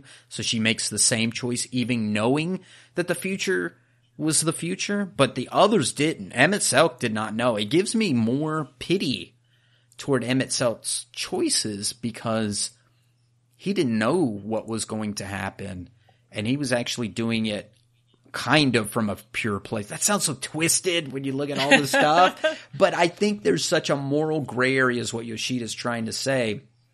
that you could put arguments down on a table, and they must have done debates. I can imagine a debate, Vanat versus Emmett Selk, the people who believe on one side versus the other, laying down their arguments as why. And I see it on the forums, I see it on discussion boards, and people go back and forth, and I think it just proves that they've made this story so morally gray that it's compelling. And it makes you think, it makes you question, and even if you don't come with a satisfying conclusion, the fact that you questioned gets you involved, and that's really what they want. They want to draw you into the story, and they have. For sure. Yeah, but they both did. Both of the plans were questionable. Both of them were not great. But I could see why Vanat was like, we can't just keep sacrificing people to Zodiark to keep pushing just keep trying to fix things. Mm-hmm. She just had a different answer. It was like, we have to do this other thing, which is also awful, but gives us a fighting chance to actually solve the problem. Yeah. It's very interesting. It's deep. It's deep. Okay. The decision to sunder humanity so they could control Dynamis and kill Endsinger is really what hammered in that Vanat is really an ancient, a parallel to Emmett's decision and judgment of humanity.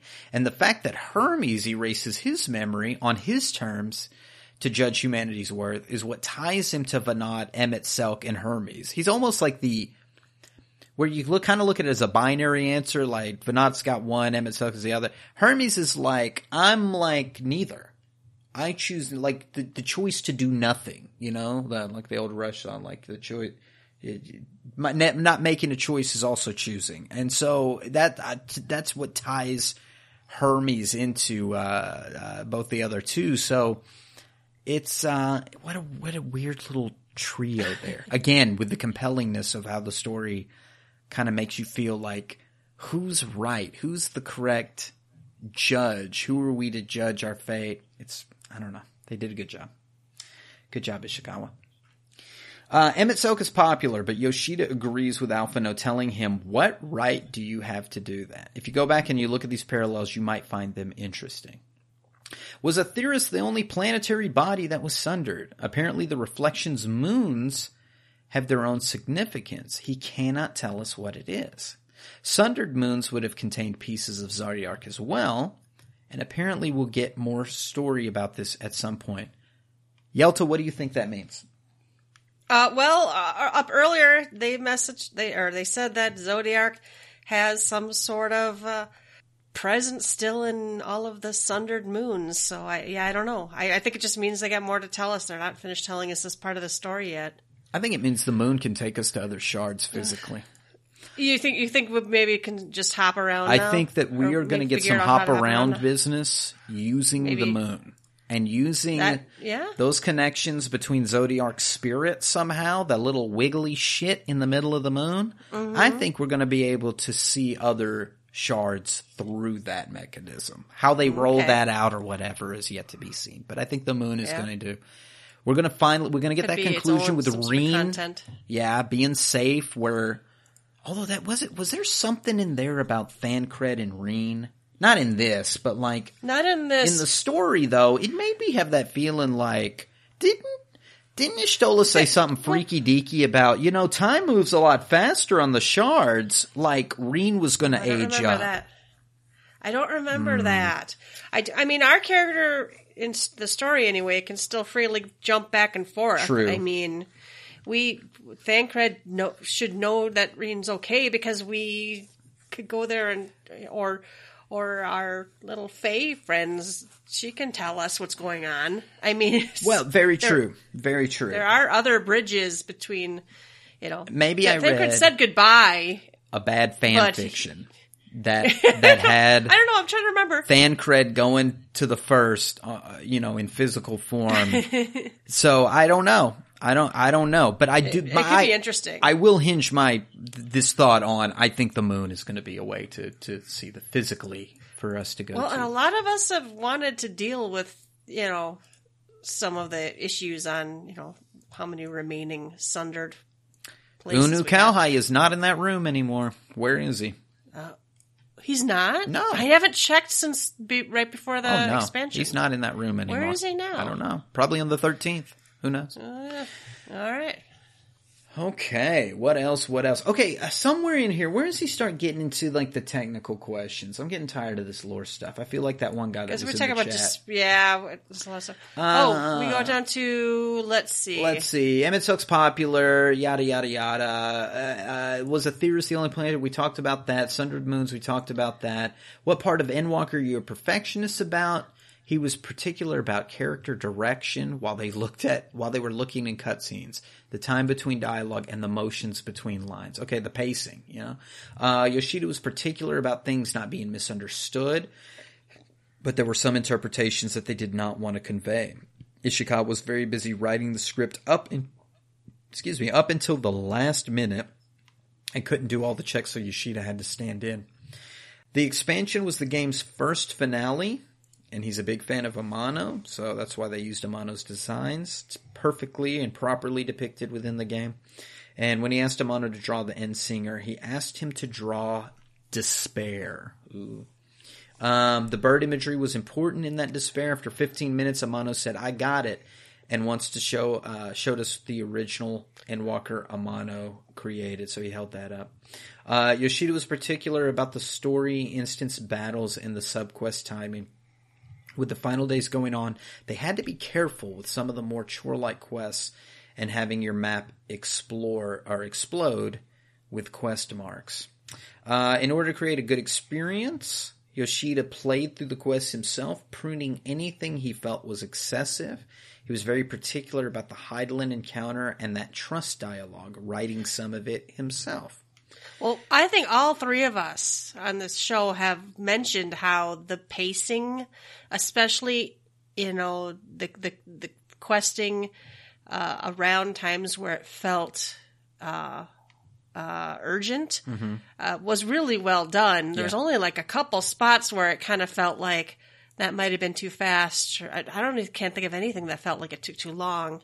Mm-hmm. So I think they really, really, playing through it the first time for the story, the pacing felt really good. I agree. And the instance battles and the subquest timing and stuff, that's really appreciated, I think. Yeah, very much so. Okay. Are there plans to make so we're getting into some good shit, okay? All right. Are there plans to make healers more viable? A warrior solo cleared Pandemonium's first circle normal. Yoshida says the first raids tier holds back on the damage output to allow for more people to clear. So Yoshida's standing behind it. He's standing by. It's easy on purpose. You're probably comparing the raid to 5.4, but they want to give people time to clear this tier before increasing the difficulty in the next two tiers. If you want more challenge, try Ultimate and suffer. All right. Okay, that's kind of a bullshit answer, though, because so many of us, I mean, he's probably just sick of us hearing about this, but there's a lot of us that we want something more exciting than, I don't know, we want stuff more close around to like EX, a lot of our EX primals or something, and it's like, it's not just normal raid or fuck you Ultimate.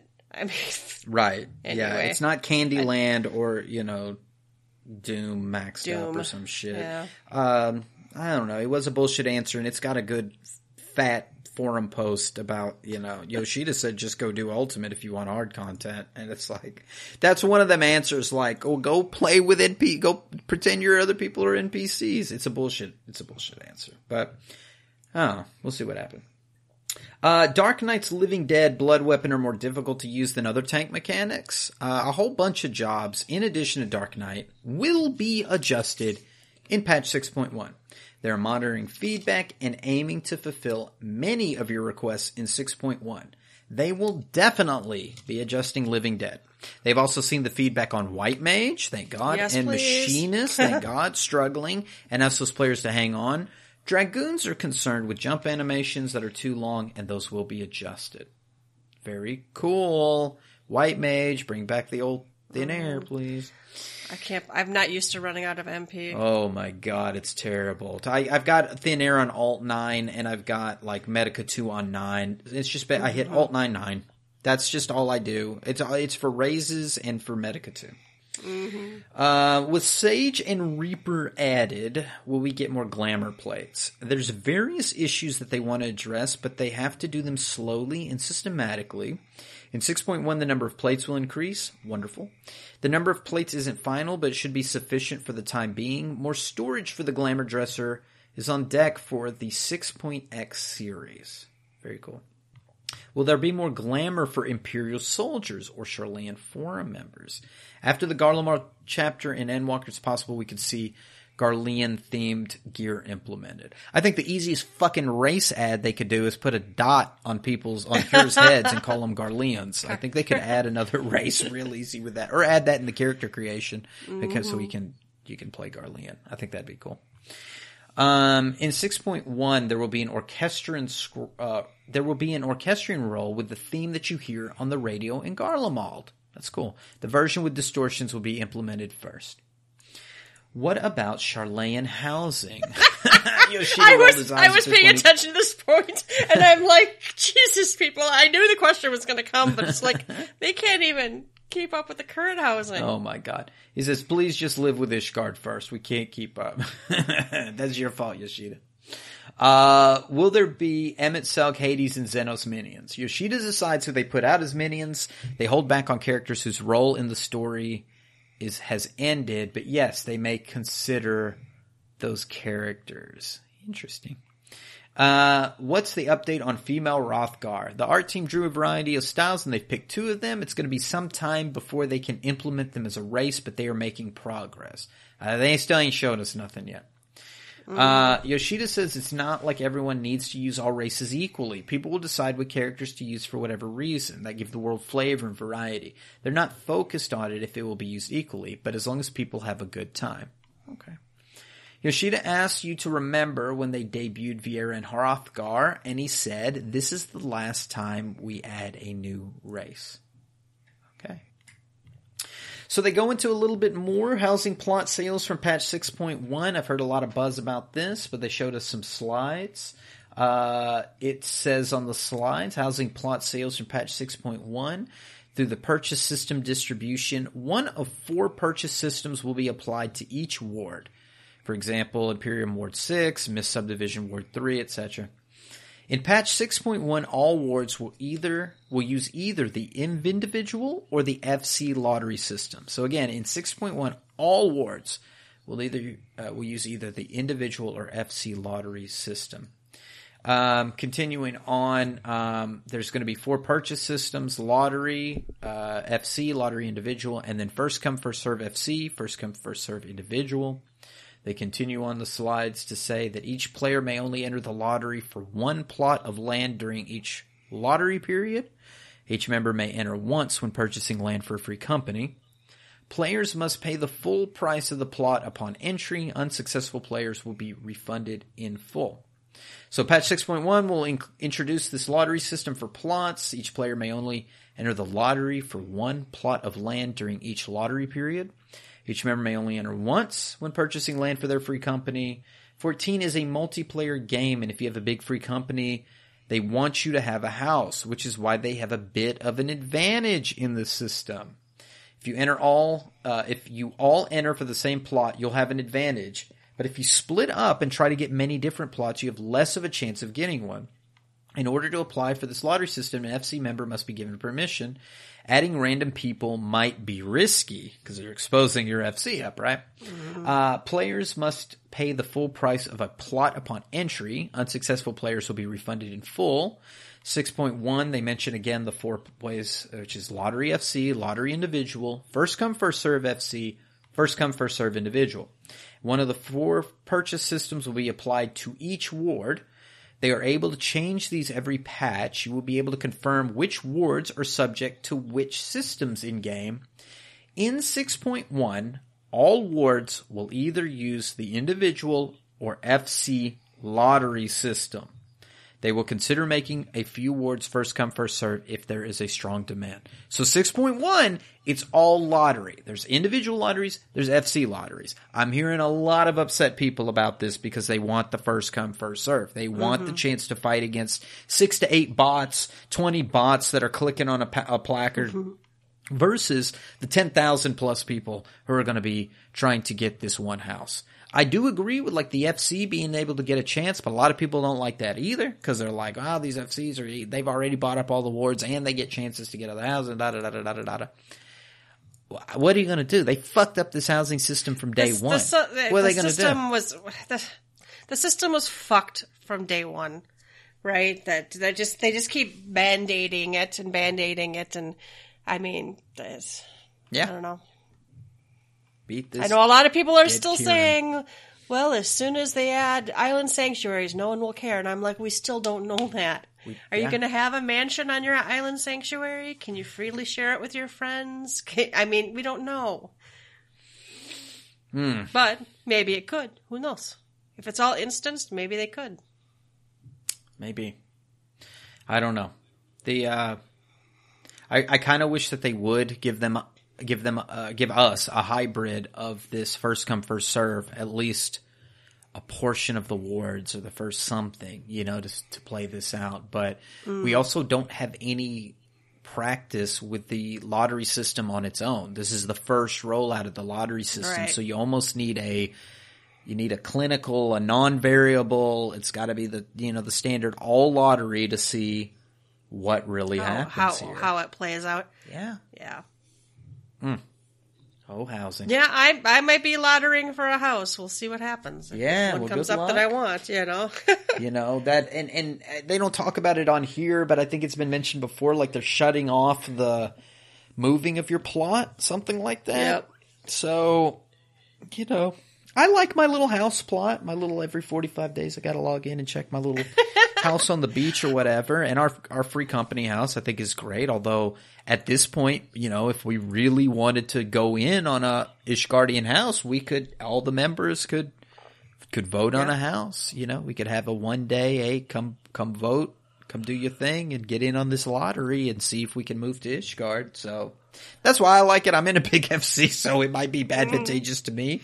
But I get the vibe. I get the feeling from other people, and I hope that they listen to that feedback, and in 6.2 or 1.5 or whenever they decide to roll out more wards and build more servers, etc., that they consider more of the first come, first serve.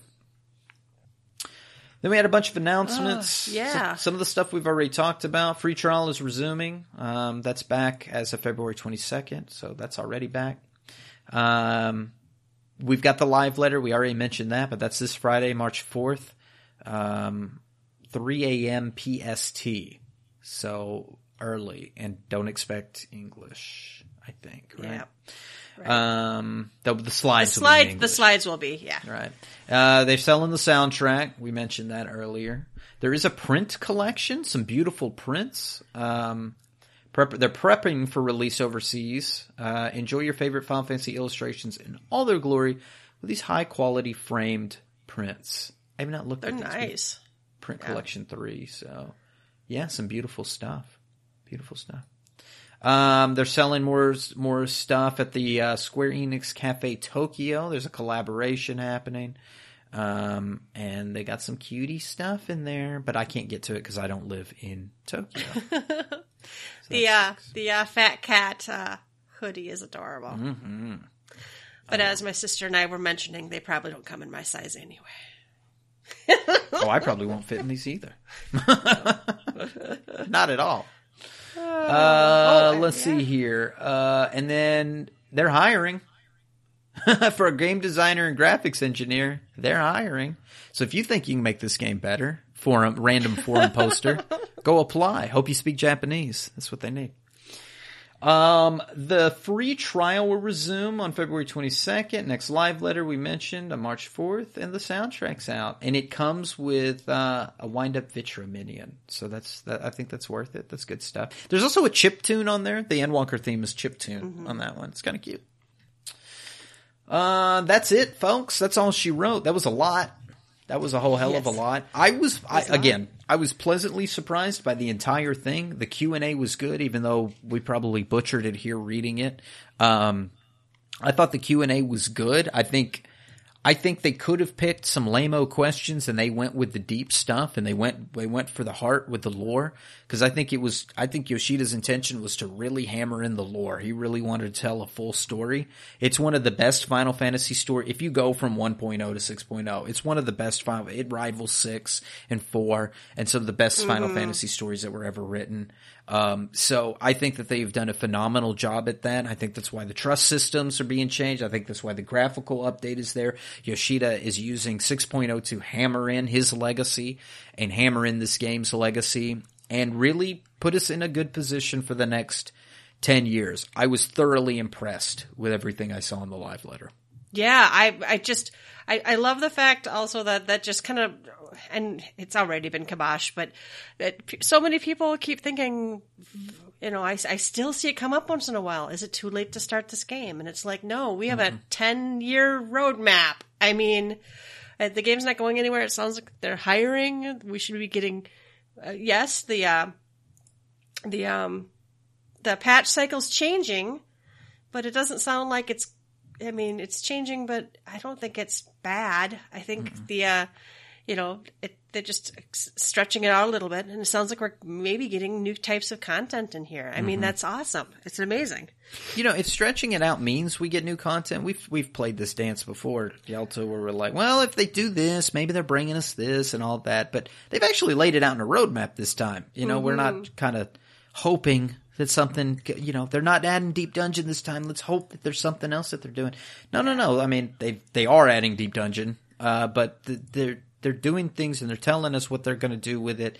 And it doesn't seem like they're pulling away this time. I mean, Ultimate was listed in there. Blue Mage was listed in there. Yeah. They didn't say we're adding another limited job. I think people would burn the house down if they heard that anyway. Honestly, I want them to add Beastmaster. I'm honestly ready for Beastmaster myself, and I hope we get like a nice 6.4 surprise or something, and they give us something like that. Give us a limited job near the end of a patch or an expansion cycle or something. Work on that guy in the interim and throw us something. I'd love to see a combined Coliseum. But that being said, I think there's a lot more that can be done. They're prepping for it. They're excited about it. I'm excited for the future of this game. I would say don't wait. This is the time to get in so you can clear up the original story and kind of get in on the ground floor of whatever's coming next.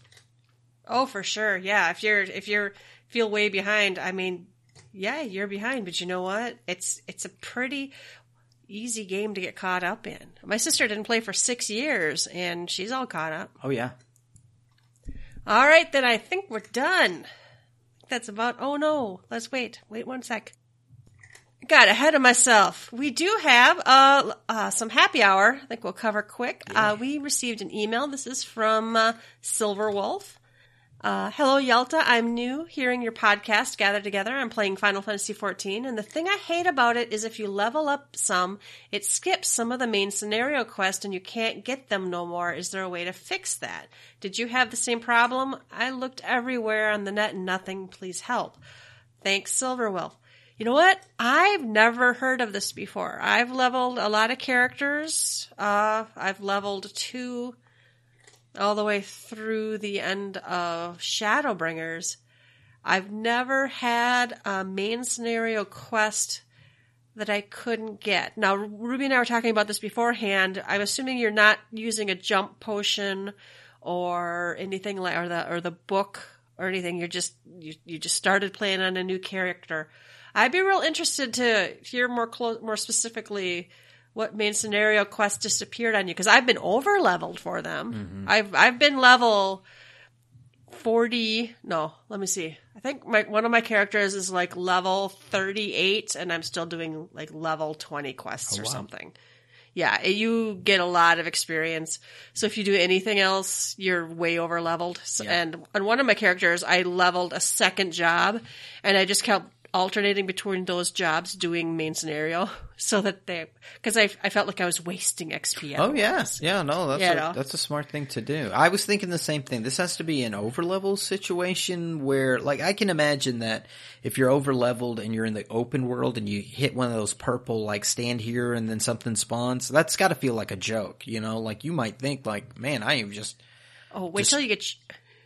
Go ahead. You unlock your chocobo and get the fighting right away, and you're like doing level 18 quests on the field, and your chocobo is healing you, and you're just one-shotting stuff. Yeah, to me, that would feel like, man, I'm just burning through this like a hot knife through butter. This is skipping through some of this stuff. Maybe it's a scenario like that. It should, leveling up should not skip the actual requirements for a quest, nor should it lock you out of anything. Now, there are scenarios when you're doing your class quests, I think, depending on the job, that they level wonky now when they take you to some of those instanced battles, and they're like, hey, use your Topaz Carbuncle to tank this target. And you're like, these things don't tank anymore, you know, that kind of situation. I'm sure they've patched and fixed some of that to some degree, but I've heard those horror stories, like I had to kite, you know, or whatever, or maybe there's like an ability that hadn't been picked up yet or something like that. So I don't know what type of situation. I'm with Yelta on this. I think maybe some more details. Now, I have lost the thread on my quest before, where I have turned one in and completed it, and then this happens a lot in the Realm Reborn areas more than later, where I'll talk to the NPC, it'll finish up, and no mark spawns above their head to continue on. Yeah. For many, many seconds. So I've like turned around. I'm like, oh, I must be done talking to him. I'll go back to Quarry Mill. You go back to Quarry Mill and there's still no quest guy. There is a item on the UI that'll tell you where your next should lead you to your next main scenario quest. And then a sub part of that UI will say when your class quests are ready. If you switch to a job that has a class quest that's ready to go, it'll actually give you, and you can click on those and it'll tell you, or if you've lost the thread completely, you can go into your journal and you can find the completed quest section and go down and find the latest, go read the entries for the last couple quests that you did, and maybe you can pick up that thread. I'm willing, you could have a bug, it's entirely possible, or you used a jump potion or something, but just normally leveling and playing the game, you should not be skipping any main scenario quests. Right. There should be one sitting out there somewhere with that icon for you. And it just might take you some, you might just have to go and see what your most recently completed main scenario quest is. You might have to Google real quick the name of it and see where the next quest giver. I don't know. Do you have any other ideas? No, I think that's the best idea possible. Use that UI widget, see if it tells you the name of the next quest, to look that up if you need to. Look up the previous quest online. If you don't want to look up an online guide, I would do exactly what Yelta said. Yeah. Yeah. No, I'd be interested if this doesn't help. Get back to us and maybe we can help you out. I don't mind. Or ask the Novice Network. If you're newer, maybe you can get in the Novice Network, or if you've gotten any... It's kind of hard. I always figure everybody, by the time you're into the game a bit, you should be in a few free be in a free company, a couple of link shells, a Novice Network. But that's one of the downsides of having a game where you can pretty much solo everything is I could play the entire way through and I have not added anybody to my friend list even. So if you have someone in game to ask... But if you need someone out of game to ask, go ahead and respond back to us, and we'll see if we can help you out. All right, and then I think we had an email from Brock saying it was good to hear Carrie's back. We have a last call. Spoonie says, "Yay, glad to hear you're back on the podcast." That was from towards Carrie. Yeah, she seems to be happily well received. that she has returned. I like having her third voice. I miss her tonight. I think we're all kind of caught up at the same spot. So I think the next challenge is all three of us need to do some content so we can bitch about something on the next episode. So we can talk about, oh my God, we were in that content and this, that, the other. I think people are missing hearing us bitch about doing content together. Well, I cannot honestly remember the last time I ran anything with you. Yeah, blame Vampire Survivors for that. No, it was way before that. But yeah, I see you on sometimes. We just don't always team up. But I've been kind of soloish on this game, which is another reason why I can't really. Well, there's a lot of the whole solo bit because it's kind of designed that way. You can do solo in this game, and that's. I mean, that again, it's the beauty and the curse about it is, I'm wanting to level a job, and I don't have to talk to anybody. I just go do my 3 fairy quests. I'll go into Bozja. I'm meeting people. I'm talking to people in that. Put a little smiley face in the FC chat or whatever. But unless nothing else is going on, I get zoned into whatever the thing that I'm doing and. Yeah, it's easy to not do that. So, but I think we, now that Carrie's up to speed, we go run some EXs or something and, talk about what we did in that front. I'd love to do it. Yeah, it is usually good, no shit there I was kind of fodder, she's ready. She's geared up now. She was thinking about Savage, and I'm like, let's go do some EXs. Let's do some of the content in the order it was kind of released. Oh, I ain't got no mounts yet from those deals. Let's go. I have the light mount already. Yeah, well, you don't have the other one. I cleared it once, and I got them out. I'm still missing old ones. We have to go get the other. Oh yeah, that would be fun to go in too, because we'll just destroy that shit. Just destroy the old stuff. All right. Yeah, I agree. All right, then I guess it's closing time. You don't have to go home, but you can't stay here. You can find links to all of our episodes and blog posts on our website, www.gtffxiv.com. While you're there, please leave us a comment. And if you'd like to, you can support us by clicking the donation button. You can find us on Twitter at GTFFXIV. Email us at gtffxiv@gmail.com. Wherever you listen to us, give us a rating, please. Personal plug, Ruby. Yeah, you can find me on Twitter at RubiconVale, RubiconVale. And you can find me on Twitter at Yeltasumasu, YELTASUMASU. As always, thanks for listening, and we will catch you next time. Bye-bye. Bye-bye.